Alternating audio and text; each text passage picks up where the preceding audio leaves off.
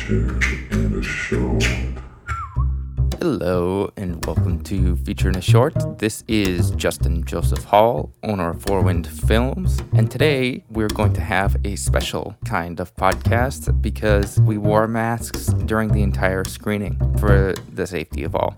This is a documentary-style film discussion that features short and long-form movie storytelling. In the second screening here since COVID lockdown. As an appointed contributor, this week we have Megan Masur, who is an incredible utility person to have on set in many jobs. She's a Steadicam op, she's done grip work, gaffer, assistant camera operator, pretty much anything you can think on the technical side of set. She also used to work in animation. But tonight we're going to feature her cinematography work for a short film she shot called We're All Right. Before the short film, Megan gave us a little intro. I actually found the group of people that I worked with through one of the women's Facebook groups, and I read the script and immediately fell in love with it. I was like, I have to shoot this. And got to talk to Stephanie Galler, who wrote it, and her friend Stephanie Salgado both were acting in it, and immediately talking with them made me feel like I was like part of a team that I really knew I needed to be a part of. Yeah. So I think we just found a really good group of people to bring together to tell this story, and it was important to me because it deals with like depression and how to talk about it, which is a big topic that isn't talked about, and I wanted to find a way to portray that, and I really liked the way Steph wrote it, that it was like kind of joking about it but then being serious and like going back and forth a bunch. So we all like hung out overnight for about a week shooting this short, and we had an amazing crew, and I'm really excited with how it came out.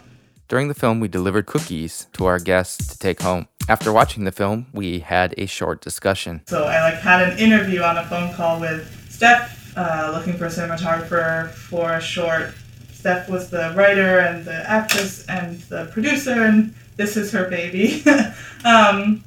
And Katrina and Madeline, our director, just them explaining what the story was and why they thought it was important and what they wanted creatively. And working with Madeline was great. Like very early on, she had like very clear ideas of like how she saw this story looking. So it was pretty easy to collaborate in terms of working with her as a director. I mean, you had like a nice soft light coming from outside the balcony. Yeah, well, on their face on the outside. So how did you do that? Like this movie was like a challenge for lighting because our locations changed constantly, and it took a while to lock down things. Even just finding that fire escape, we went through like 3 different ones. None of them were really. Most fire escapes are way narrower than you imagine. Like you stand on, and you're like, oh, it's so wide, and then you try to put a camera and crew and lights and a sound person and actors, and it's really narrow. So we tried to find the largest one we could find. That seems. And we got lucky because also sound would be a big issue with fire escapes. So we got lucky that this one was sort of on the interior of a building where it had another building right alongside of it. So I put up 2 Quasar crossfades, which are battery powered. I rigged them to the staircase of the fire escape. And that was really the only light, other than I used a big 1K inside in the bedroom as like light coming from the window. Okay. And then I pushed them to put like those twinkle lights, because I was like, we just need something. Nice touch. Yeah. So we put a bunch of those up. I used a lot of twinkle lights. And it worked out. I hadn't really done stuff where I didn't have as much control over the light, or really space to light. And then the last scene actually got changed. It was supposed to be on a rooftop. And so I had planned a bunch of stuff for a rooftop scene with battery powered lights. We ended up switching it to the top of the staircase. That screaming scene, we literally got kicked off of that rooftop. pretty soon after we shot that part. So, By who? like the was it? security guard of the building. But they were actually screaming too, right? So Yeah, it's kind of hard to yeah. You not can pay tell attention to yourself. Yeah. Credit to Katrina, our producer. She was just like, okay, and now what do we do? Like, now let's go find another location and let's figure it out, or maybe let's push. Like, she was like constantly moving things. And Quinn, our first AD, they were both like working together on that, constantly trying to figure out what we were doing at what time. So, And then you mentioned too, I like that look at the blue. so that was a Kino through. There was like a skylight over that staircase, and so Simone was my gaffer, and she put Kino through that light. It was like a big It's that- floor bank Yeah. tubed light. So we had that with diffusion. It was all daylight tubes because I wanted it to be moonlight. But I kind of forgot about the fact that that staircase had tungsten lights in like sconces, I guess you call them, where they're like physically connected to the wall and you can't even like get in. Because we actually tried to change the bulbs Yeah. in those sconces and we couldn't even get in. It was like locked in a cage sort of thing. So it's a lot of that, like, thinking you're gonna do, like, I had a whole binder of like my lighting plan for each scene because we had done a bunch of pre-production and I'd scouted all the locations, which was super nice, but then things changed on the day. So like they rewrote the ending from the original script because of our location issues. So I do like that it's not so in your face now. What camera? I shot on an A7S, so the camera wasn't that heavy. So I could use a lot of smaller things, Yeah. And this was actually before I even owned an A7S, and then I went out and bought one pretty much right after this shoot because I was like, this is the camera I need to have because it's affordable and versatile. and can do everything basically. Yeah. I mean, obviously it has its limits. It can't be an Alexa, but it really works well for low light, and which this needed. Yeah, exactly. I shot the sunrise where they're screaming at like, I don't even know, like 20,000 ISO, like really insane. Yeah. It's for way lower light, so it's like for shooting in the dark.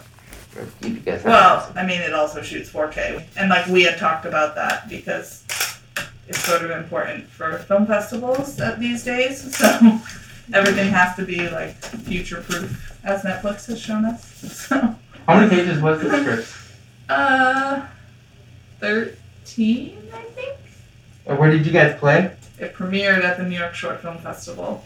For her feature, Megan brought the independent film Short Term 12, also focusing on mental health and the care for mental health. Short Term 12 is one of my favorite features. Similarly to We're All Alright, it talks about mental health and really focuses on issues that I don't think are talked about a lot in films, and that it shows what foster care and long-term care looks like and what that system is, which I really had no idea, right? So Yeah.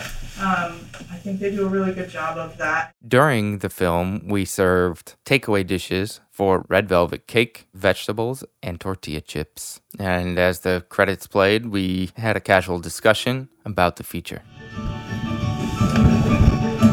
That was so good. Sorry about you is the like weird one where it gets like really crazy at the end, right? That's one way to put it. I like don't even know how to explain it. I'm like, it's just, I mean, I loved it. I actually really, really love that movie. I hated It's it like, when it came when to people turn. I was ask like, me, that was I'm like, dumb. That's my favorite movie. I I'm not even joking. It's Really? my favorite movie. I loved it. I literally walked out of the theater and was like, this is so good. And then I like went back and saw it again and saw it again, which I don't really do. Like, I don't normally see movies more than once. So, That's how I found out about this movie, because I loved it so much and I wanted to like see everything that like Keith Stanfield was. Have you seen So Atlanta? that's why I found out about this. Oh, okay. I was like, we've got to. Because that's my favorite. He's my favorite in that. I mean, all three are amazing, but I mean, Yeah, his character I'm just like- Darius. I'm just like, wow, you nail every scene. And this one too. I think this was the second thing that I'd seen him in. It's like, oh, you really just like find like the people that you remember. He's always that person. Which I don't think he did in Sorry to Bother You as much. yeah, I think the cast really like sold this movie. Yeah. I think that the directing style just felt like, oh, let them do their thing. I did actually watch a lot of stuff about him, and like it did seem like that. He was like, yeah, I kind of was expecting to have to do more to like get them into character, particularly with the kids he talked about a bunch. And he was like, no, they were so good, like I could just let them go and it was fine, you know? Yeah. It's like, when is it more interesting to have somebody tell the story rather than show the story? Mm-hmm. Yeah. That's what makes the first scene so interesting, is he finishes telling the story after something crazy happens at the place and Right. acting like it's normal. I mean, that obviously sets the mood for the whole film, which I think is really smart. Well, and I think I really liked Screenplay. the writing because it was like very realistic to how those problems would come up. Like I really liked with Lakeith's character shaving his head and then like asking if there were scars and stuff. It's like Yeah. it was like a natural way for that to come up. I know that he had a short and then it got made into this feature. That's been happening more and more. I mean, that's what happened with Whiplash too. Yeah. But like I'm always just so curious. Like you can't get into like Sundance or Tribeca unless someone on your team is known, you know? Even for We're All Alright, we talked about that we wanted to get it to like be seen in like mental health facilities, and we were like, we don't even know like how to do that, you know? Were you drawn to the cinematography in this movie, or was it more about the? I mean, I think the camera work really fits the movie. I wouldn't say it's like something that stands out as like obviously super beautiful or like, you know, like what you kind of consider as like, oh, the cinematography. Yeah. And at times like the right choices were made, especially with that wrapping scene. I think it just worked so well. And it just like wasn't planned, and then it just happened. The DP just did it, and then he was like, okay, yeah, let's go with this, you know? Like they had storyboarded it and then went in a different direction, so. Which is interesting, because I feel like I'm very much a planner, so I like want to plan out everything I do. Like I literally, every time I shoot a movie, I have a binder, and it like has my storyboards and my shot list and like the script and my equipment list and my gear list and like everything that I need in one binder, because I just need everything in one place. But sometimes you have to like go off of that, you know, and change your plan a little bit. So that was a wrap in our forecast to look forward to. Please check out, especially if you are in Florida, we are going to be bringing Prologue to the Central Florida Film Festival in January. So go check out their website. The Central Florida Film Festival will be a live event.